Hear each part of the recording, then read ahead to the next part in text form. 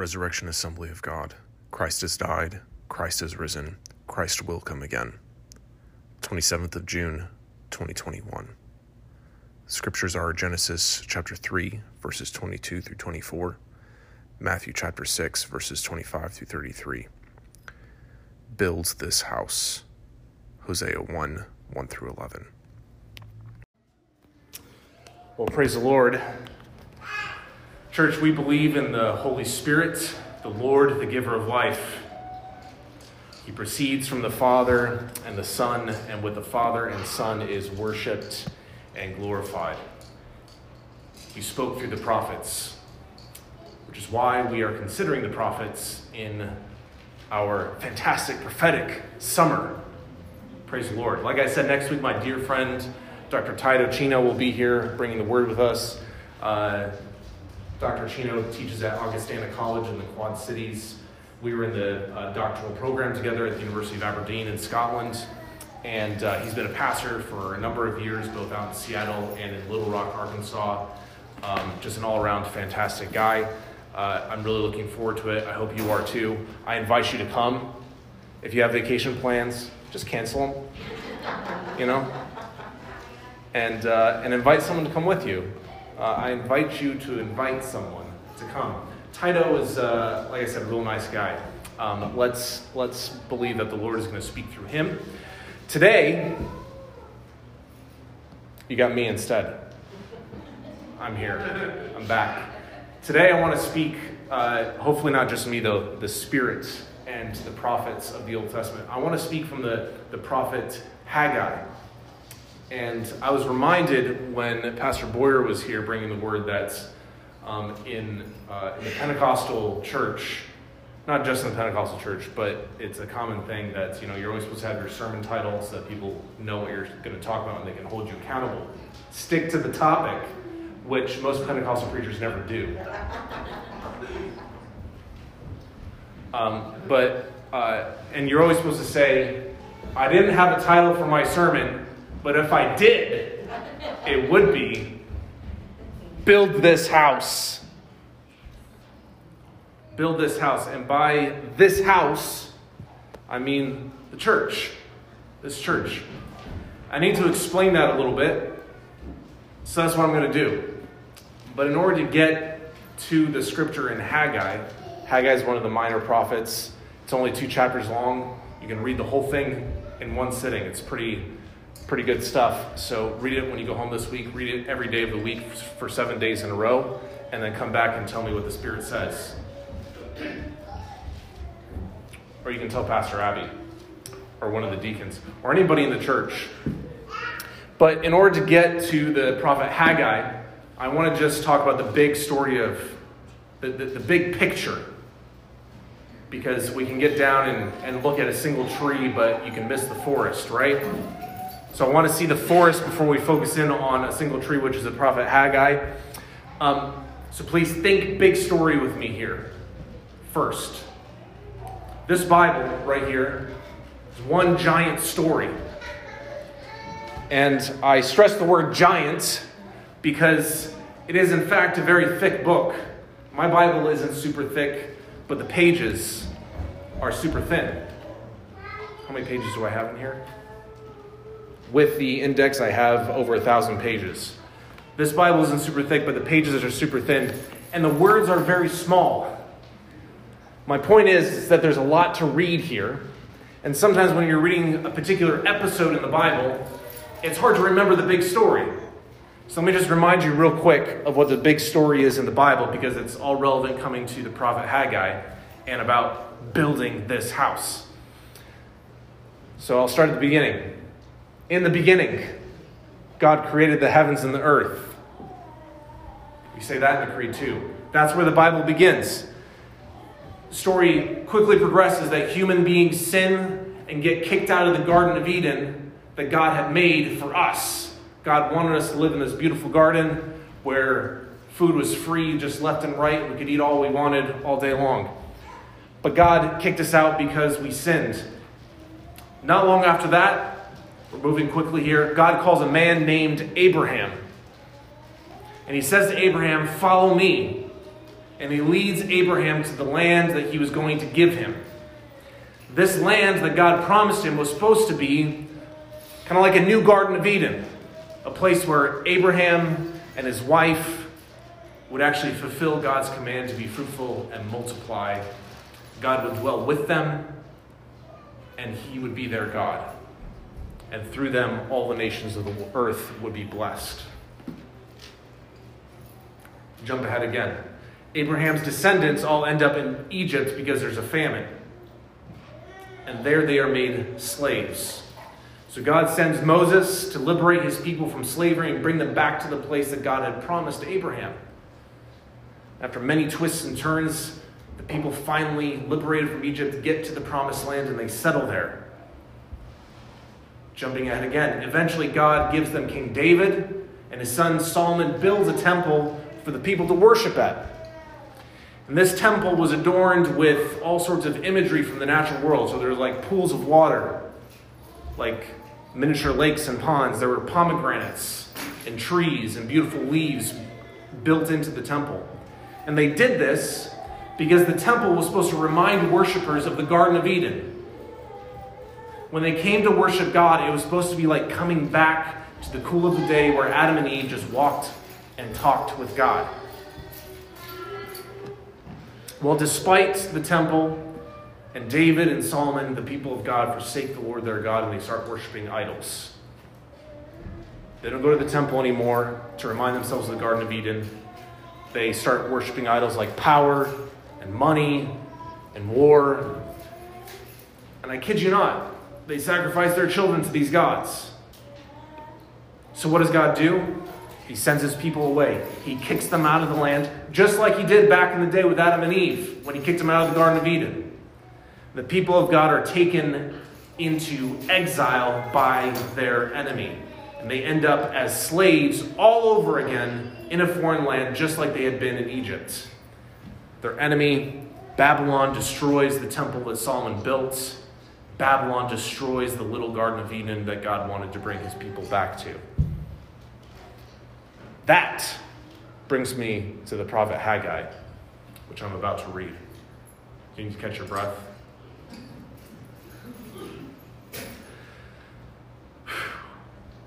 This prophet, Haggai, is writing when God is finally bringing his people back once again from exile. He's taking them back to the place he kicked them out of. Remember, he brought them out of Egypt and brought them into land, so he's doing Egypt all over again. He's bringing them from a foreign land to the land he promised Abraham. He is once again saying to them, like he said to Abraham, follow me. And they follow God back to the land he promised them. And when they get back, when they come back, God wants them to once again build the temple. They need a temple that will be like the Garden of Eden again, where they can worship and walk with their God. And that's where this picks up. I'm going to read Haggai chapter 1, verses 1 through 11. In the second year of Darius the king, in the 6th month, on the first day of the month, the word of the Lord came by the hand of Haggai the prophet to Zerubbabel, the son of Shealtiel, governor of Judah, and to Joshua, the son of Jehozadak, the high priest. Thus says the Lord of hosts, these people say the time has not yet come to rebuild the house of the Lord. Then the word of the Lord came by the hand of Haggai the prophet. Is it time for you yourselves to dwell in your paneled houses while this house lies in ruins? Now therefore, thus says the Lord of hosts, consider your ways. You have sown much and harvested little. You eat, but you never have enough. You drink, but you never have your fill. You clothe yourselves, but no one is warm. And he who earns wages does so to put them into a bag with holes. Thus says the Lord of hosts, consider your ways. Go up to the hills and bring wood and build the house, that I may take pleasure in it and that I may be glorified, says the Lord. You looked for much, and behold, it came to little. And when you brought it home, I blew it away. Why, declares the Lord of hosts? Because of my house that lies in ruins, while each of you busies himself with his own house. Therefore the heavens above you have withheld the dew, and the earth has withheld its produce. And I have called for a drought on the land, on the hills, on the grain, on the new wine, the oil, on what the ground brings forth on man and beast and on all their labors. The word of the Lord. You know, Jesus said, we read it earlier this morning, Jesus said, seek first the kingdom of God and his righteousness, and all these things will be added unto you. Jesus was saying, seek God first and he'll provide you with food, clothing, water, and whatever else you need. And that is pretty much what the prophet Haggai is saying here. He's saying to the people of God, look, God brought you back from exile. Emphasis on God, by the way. God did it. You didn't do it. God did it. God brought you back to this land that he promised to Abraham hundreds and hundreds of years ago. And you're all out here seeking first your own house. You're seeking first your own well-being. You're seeking first yourself, not God and his kingdom. And that's a problem. Why is that a problem? Well, it's a problem because you got to remember what happened to the people of God before they went into exile. You got to remember the reason they went into exile. They went into exile because they forgot the Lord their God. They went into exile because they didn't want to love the Lord their God with all their heart, soul, mind, and strength. They went into exile because they loved money, power, and war. So God said, okay, if you love money, if you love power, if you love war, you can go off to Babylon if that's what you really want. I'll let you live with the nations who also love money and power and war. Well, if all this happened when the people of God had a temple, what's going to happen now that they're back and they're not bothering to build the temple again? The prospects are not great, right? If they forgot God with a temple, are they going to remember God without one? So God asks, why are you not building my house? You're building your own houses, and honestly, you're doing a pretty decent job at it. Those panels look real nice. They look beautiful. So again, why aren't you building my house? And he says that the consequences of not doing this are already evident. It's not raining. There's a drought. You're not getting your grain. You're not getting your wine. You're not getting your oil. Why? Because I want my house built. Remember, seek first the kingdom of God and his righteousness, and all these things will be added unto you.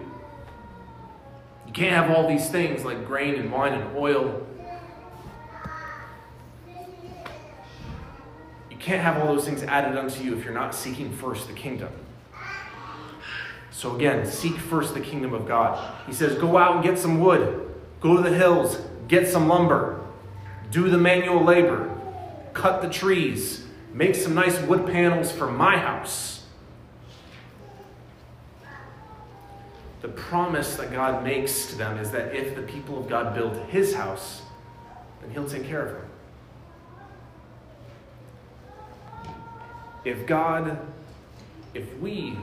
God promises that if we, the people of God, build his house, then he'll take care of us.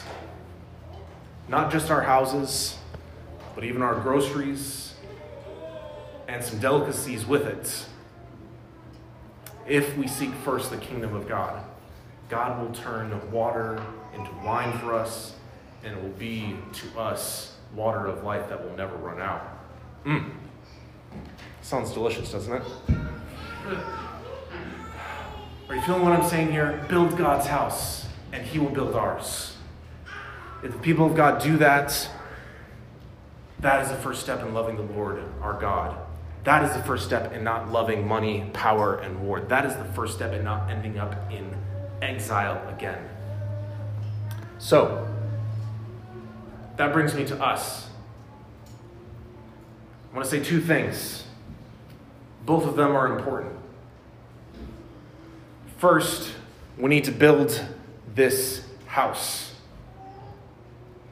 But we need to be very clear that the temple of the Old Testament that God was telling people through the prophet Haggai to build, that temple even was just a shadow of things to come. Let me explain.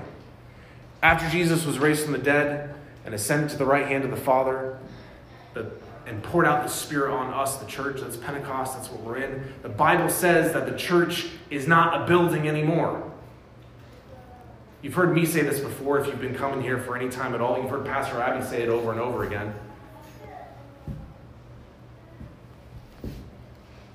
It's all over the Bible. The true temple is not made with human hands. The true temple is humans. It's us. We are the church folks. The building is not the church. We are the church. So we could go across the street to Highland Park. We could be gathered there, and we would still be Resurrection Assembly of God. We would still be the church, because we are the church. The building is not the church. We could go anywhere. We could settle on the far side of the sea, as one psalm puts it. And even there, the Spirit would guide us. His right hand would hold us fast, which means we would still be the church wherever we gathered in the world. So when Haggai says to build God's house, that's an invitation for us to build one another up, to build up the church as the people of God. It's an invitation to bind ourselves into ever greater unity. It is an invitation to worship God together, so that as we worship, we are a house built up in such a way that no destruction, no wrecking ball, no bulldozer, no bomb could ever destroy the house. It's really hard for the enemy of the church to destroy the temple, and the temple just pops up wherever 2 or 3 are gathered in the name of Jesus, right? Let's be the Garden of Eden to each other. Amen? So that's the first thing. So we are the temple. This building is not the temple. That's the first thing I want to say. Second thing I want to say is this. Nevertheless, we, the people of God, are the temple of God.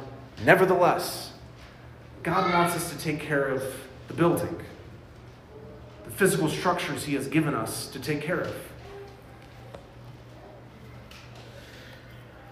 And I felt God leading me to preach this passage earlier this week. And I didn't even know the workday was happening. I mean, I knew it was happening, but, if something doesn't end up in my calendar on my phone, then I forget about it. And I came to this passage before I knew about the workday. In fact, I selected the passage and said, this is what I believe God wants me to talk about. And I was going to sit down and write it, and then Cindy texted me something about the workday. And I thought, oh, well, how about that? So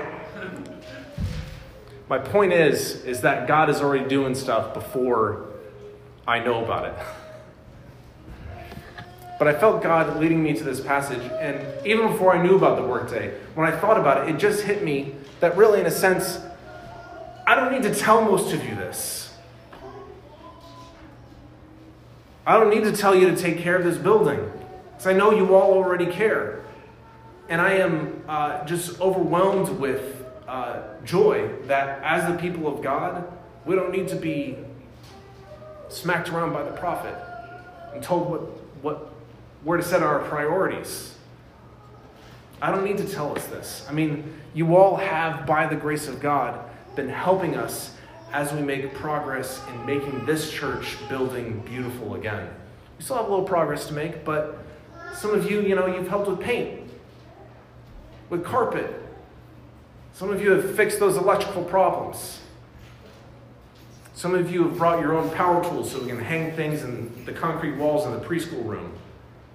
Some of you have cleaned. Some of you have decorated. Some of you have fed and watered others who are doing the work. If there's donuts next time, I'm there, man. I only do glazed, though. And Daylight Donuts, please don't do that to us. We got to stick with Hy-Vee. I don't know what it is, but Hy-Vee is clearly superior, and that is not a paid advertisement. Some of you have mowed the lawn and shoveled snow. The list could go on, and there's things that you're doing that I don't even know about.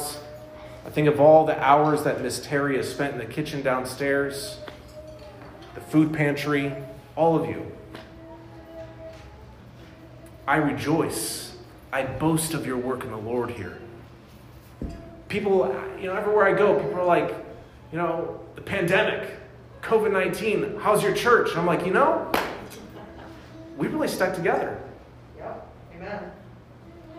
And that's a testimony to the Spirit in our midst and to our love for one another. Have you noticed that? That we stuck together through COVID-19? Yeah.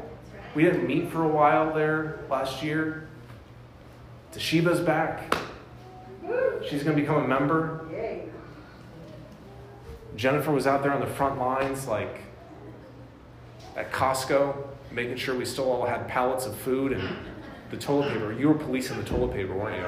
Did you really have to? Yeah. Yeah. It was scary. Everybody wanted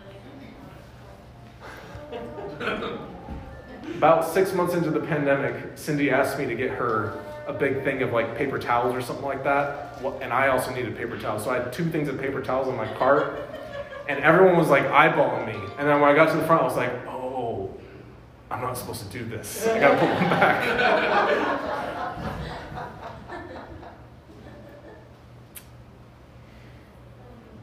I need to get back to the sermon now.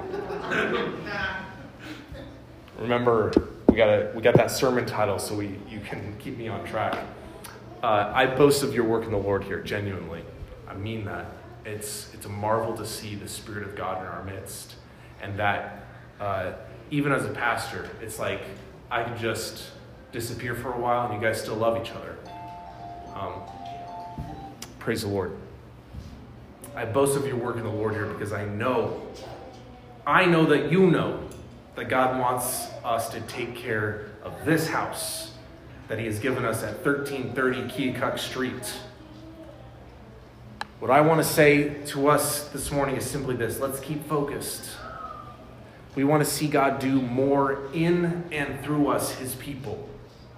And we want to see God do more in and through this building that he has given us. So let's build this house. Build up one another as the people of God, the church, and build up this building for the glory of God's most holy name. In doing so, if we do that, we will be seeking first his kingdom and his righteousness. And in response, God is going to send rain from heaven. He promises to give us a harvest. He promises to give us fine wine and every delicious thing. Here's the deal, church. I really, really believe that God wants to bring more people to this church. This is our fantastic prophetic summer, so maybe the Spirit is speaking through me right now. I don't know.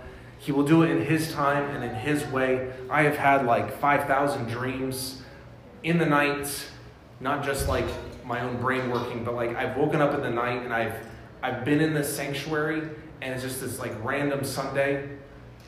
I can talk about this, right? There's just this random Sunday where all of a sudden every seat is filled in the sanctuary and we don't have room for people. And we're not here just to fill every seat. We want to disciple people for the kingdom of God. That's our first task. But God wants to bring people so that they can get discipled. And if God's going to do that, then that means a couple of things for us. First, that means you got to be prepared to make a couple of new friends. Right? Are you okay making some new friends? Yes. Kyle, stop it. Kyle's up here shaking his head. You're going to make new friends, Kyle. You got to be willing to make some new friends. So please be ready for that. Be ready to show the same hospitality to others that Pastor Abby and I and others have shown you when God brought you here. The other thing, you've got to be prepared. If God's going to bring people, the other thing we've got to be prepared for is that we just have got to make sure that our facilities are not preventing God from sending people to us. So we got to have clean facilities, organized facilities, painted facilities, carpeted facilities, dehumidified. I don't know why I didn't think of it. Abby just pointed out to me the other day that we needed a dehumidifier in the basement. And I was like, why didn't I think of that? So we got one. And now the humidity is much better. The humidity level is much better down there. We need it decorated. It needs to be welcoming in every respect. When people walk through the front doors of this church, we want people to feel like they're walking into a place that reminds them of the Garden of Eden. They've never been to the Garden of Eden, but they can still remember it a little bit. We can all remember that beautiful place that we that we're going to get back to in the kingdom of God, a place where God dwells with his people and we dwell with our God. God will help us. So I've ranted enough. One last time, let's build this house. Eating this meal, communion, the Lord's Supper, it's a Garden of Eden moment. From the beginning, God gave us food in the garden to eat, but it's not just food. God also meets us here in the meal to walk with us, to talk with us, like he walked and talked with Adam and Eve at the very beginning. So let's walk and eat with God. Amen.